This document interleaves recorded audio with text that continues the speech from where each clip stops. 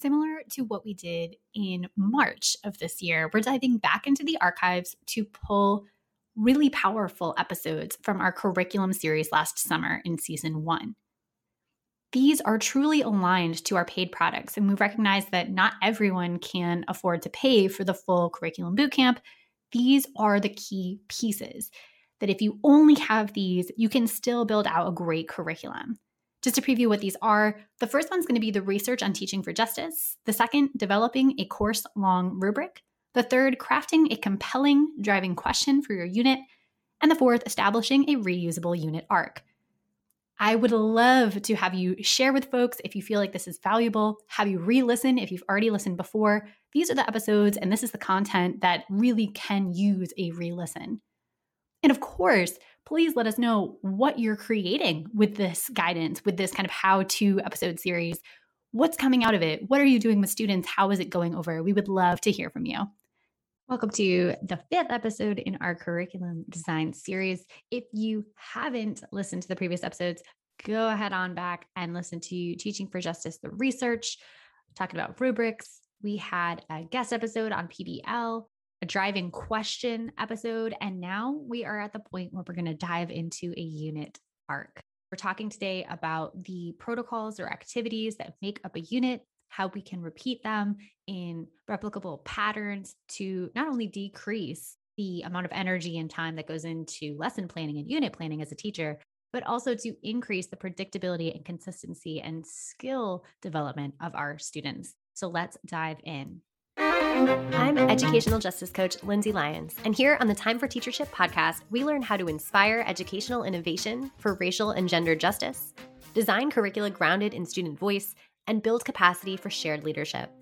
I'm a former teacher leader turned instructional coach. I'm striving to live a life full of learning, running, baking, traveling, and parenting because we can be rockstar educators and be full human beings. If you're a principal, assistant superintendent, curriculum director, instructional coach, or teacher who enjoys nerding out about co-creating curriculum with students, I made this show for you. Here we go. Unit arc. The pattern of purposeful learning experiences in which students engage throughout a unit. As with any unit, we're going to pack it with learning experiences for our students. We will always want to be student-centered in our pedagogy. The key difference with a unit arc is the intentional pattern it follows, the pattern of purposeful learning experiences. And so this pattern becomes predictable to you as the creator. It saves you a lot of time from reinventing the wheel, so to speak, each unit, but it also becomes predictable for your students because you're going to reuse it from unit to unit. They're going to become familiar with each protocol specifically, but also where we're going next in the broader context of the unit. So once I developed my own unit arc for my courses, I no longer spent hours determining which activity to prepare for each lesson because the activity given the particular day within the unit was pretty much the same every time I created a unit. So the same arc, the same templates for specific activities stayed with me from unit to unit. And so then my prep time was focused solely on just collecting and organizing the specific content material that would vary from unit to unit. So what's an example of a unit arc? I want to kind of paint a picture for you around what this could look like. And it's going to vary by subject. It's going to potentially vary by grade. It is going to vary from teacher to teacher based on what your teaching qualities are, your preferences, but also the strengths and preferences of your students as well. So here's just one example. This was, for context, originally intended for social studies content. I've used it for social studies, for literacy, for various subjects as I'm coaching. So here we go. First lesson, hook. So we're hooking students in. Second lesson, and perhaps a second few lessons, it might be more than one lesson, but we are establishing prior knowledge of students. We know from pedagogy, from John Hattie's research on effect sizes, that integrating new knowledge with existing knowledge that students already have coming into the class not only rewards students for the various knowledge that they bring in and recognizes that they are not empty vessels. We are actually increasing students' ability to learn when we link existing knowledge to new knowledge. So prior knowledge, having at least a day, I usually use like a circle activity or something to elicit what knowledge we have on a particular topic. And then going into kind of an overview, some broad content ideas, some enduring understandings or maybe themes that we're addressing in the particular unit. So we might have a day on that. And then we might have a day or two on primary sources. As a social studies teacher, primary sources were really important. For your ELA folks, you might have a text, a core text that you're introducing and starting to dig into at this time. This could be content that provides a context for a science experiment or a math project, but we're really digging into what are the texts that we're going to use to frame our conversation throughout the unit. From there, I would often have a discussion, case studies where students got to choose and go on different paths of subtopics within the larger topic we're all talking about in a unit. Case studies really are opportunities to highlight different context specific examples of the larger themes we're trying to teach in the unit. So this could look a lot of different ways for a lot of different subject areas, but choosing a case, diving into it, and then I would actually rotate kind of case studies, discussion, win time, some other protocols as kind of this inner repeating pattern within the larger unit arc.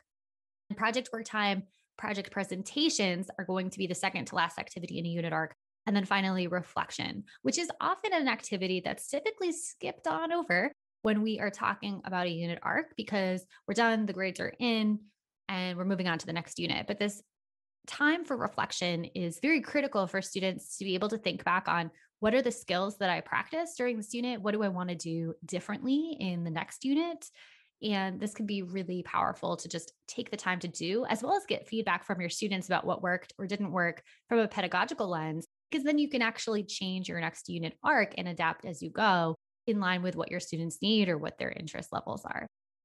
And we're thinking about this arc of engagement as we're thinking about our unit arc, right? The interest is sparked early on with our hook lesson. Again, this can look however you want it to look, but it might be a current event that's happening in the moment. It might be a documentary that connects to key concepts that we're going to cover from a historical lens, but we're going to show a documentary about a modern issue or a case study that is relevant today that we're going to add additional context to as we dig into the history later. That's a social studies example. This could look like a science experiment that is kind of piquing interest around what's going on. How did that happen? And then we're going to dive into how later in the unit. Then again, we're building on students' existing knowledge. We're laying the foundational knowledge with the overview of key concepts and important primary sources or other texts that are useful for your content area. And then students are given space. They're able to explore, to discuss, to research down whatever rabbit hole they want to go down in relation to the larger topic. And they're going to, at the same time, be really applying their learning in novel ways. They're going to leverage their creative souls to produce some original, meaningful work. And of course, as I said, there's a culmination of the unit in a project presentation of some kind, ideally with an authentic audience. So it's not just the teacher or even just the class that's seeing it, but there is an audience outside of the classroom that experiences whatever it is the students created. And then, of course, that reflection moment. What went well? What did students find helpful in terms of the strategies or the types of teacher support that they were offered? Did they want to repeat a specific protocol again and again? Did a certain specific protocol need just a little tweak, or are we going to leave this one behind and never use it again? One of the most popular questions I get when asked about a unit arc that repeats over and over is, do students get bored of the same activities if you use them repeatedly? And surprisingly, students were rarely bored. In fact, many of my students said they liked the predictability of knowing what was coming next. And I found that the content more than the process was what determined whether an activity was engaging or not.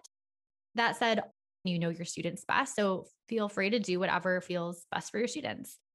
One of the protocols that did get a little tiresome for my students was circles because they engaged in it every single week. It was the most common protocol that I used. And because they also had circle protocol in other classes, I think that kind of compounded. If it was just me using it once a week, I think it would have been okay.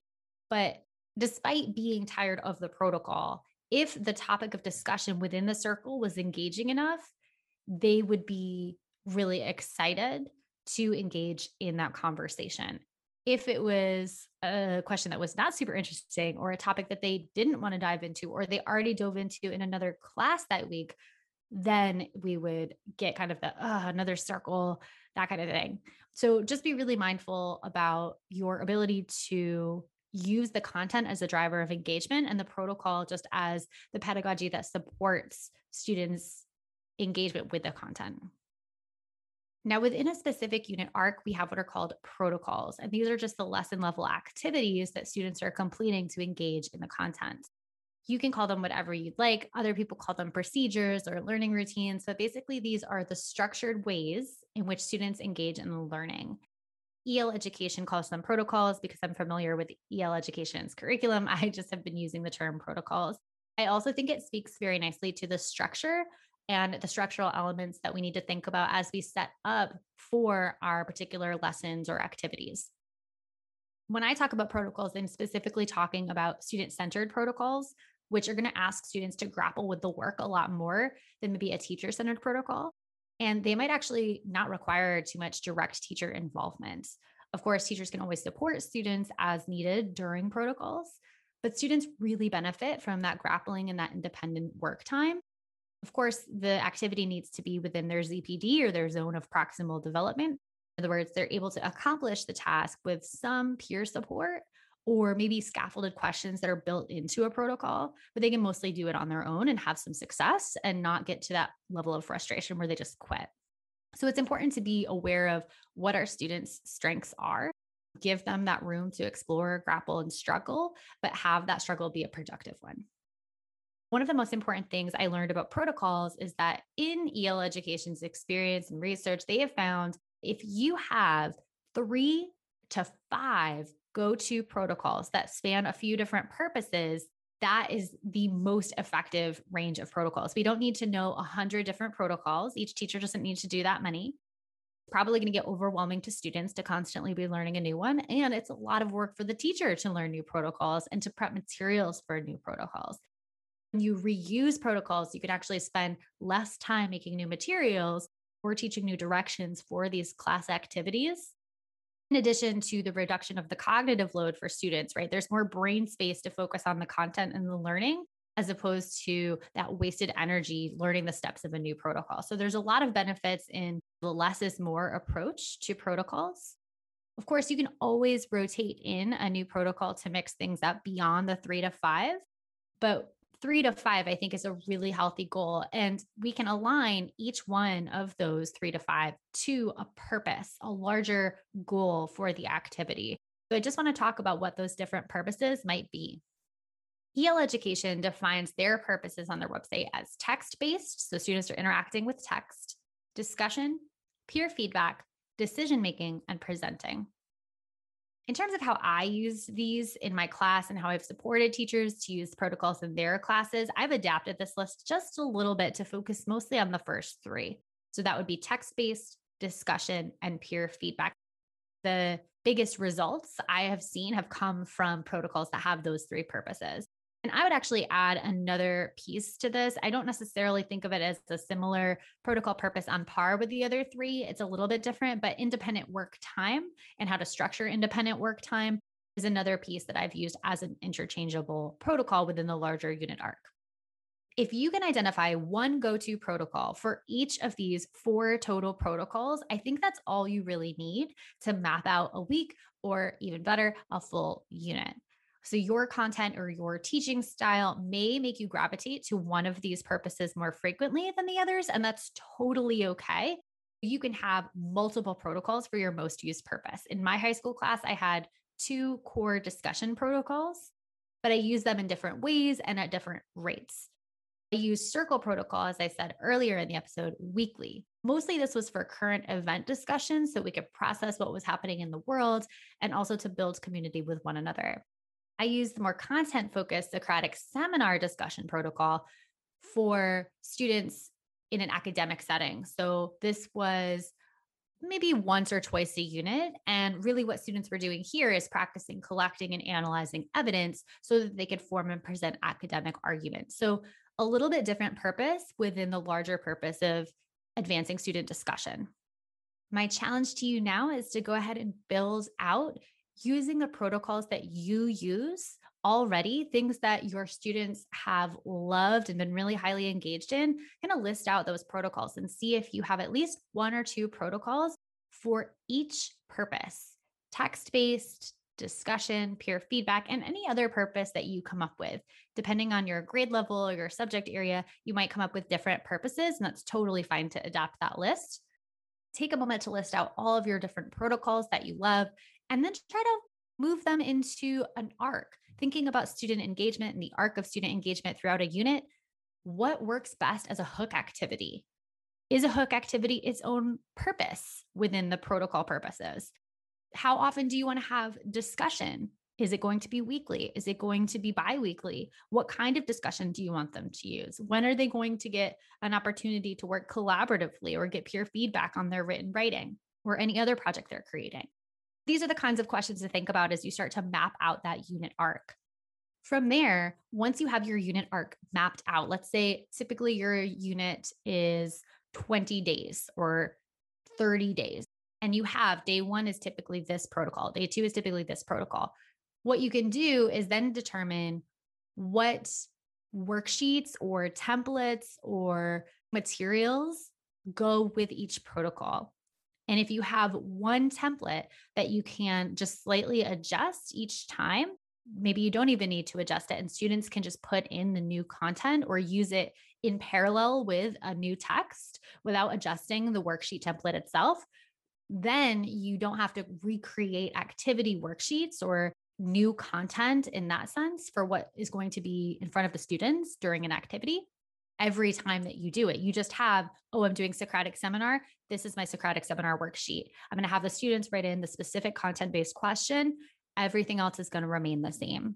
So there's a great opportunity there to just have your students help you out in the personalization, in applying the content and mapping it into the worksheet. And then you're saving yourself a lot of time with that kind of reusability of the protocols themselves. If you are really interested in taking a deeper dive into protocols, I have amazing news for you. So I have a curriculum bootcamp course, which is a self-paced online course for educators that they can use to develop start to finish units. A lot of teachers have told me, I can't use PD money for this. My administrator doesn't have any left. I want to buy it for myself, but it's just too expensive. Can you give me one piece of the course that I could buy for a lower cost?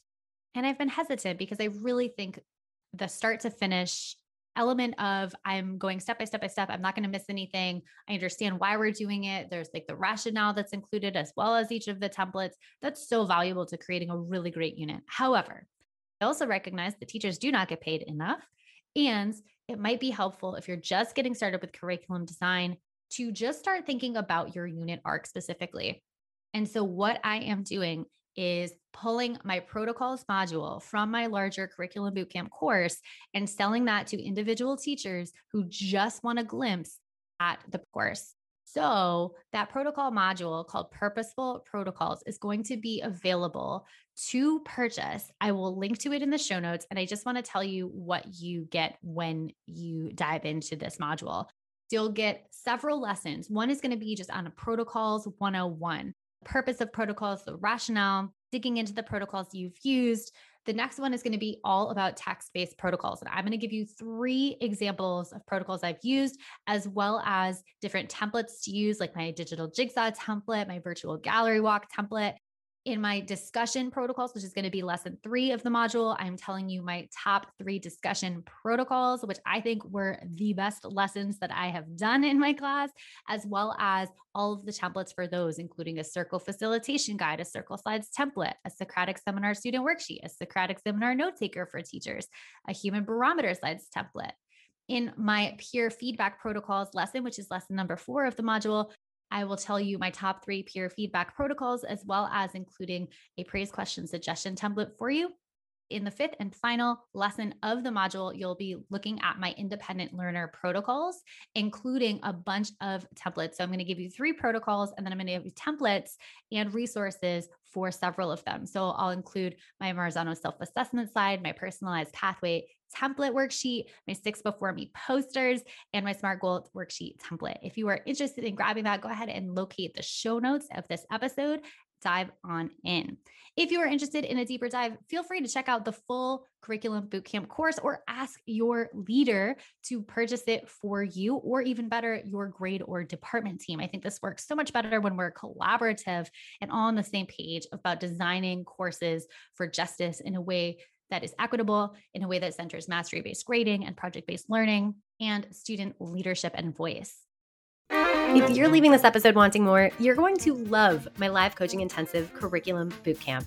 I help one department or grade team create feminist, anti-racist curricula that challenges, affirms, and inspires all students. We weave current events into course content and amplify student voices, which skyrockets engagement and academic achievement. It energizes educators feeling burnt out, and it's just 2 days. Plus, you can reuse the same process anytime you create a new unit, which saves time and money. If you can't wait to bring this to your staff, I'm inviting you to sign up for a 20-minute call with me. Grab a spot on my calendar at www.lindsaybethlyons.com/contact.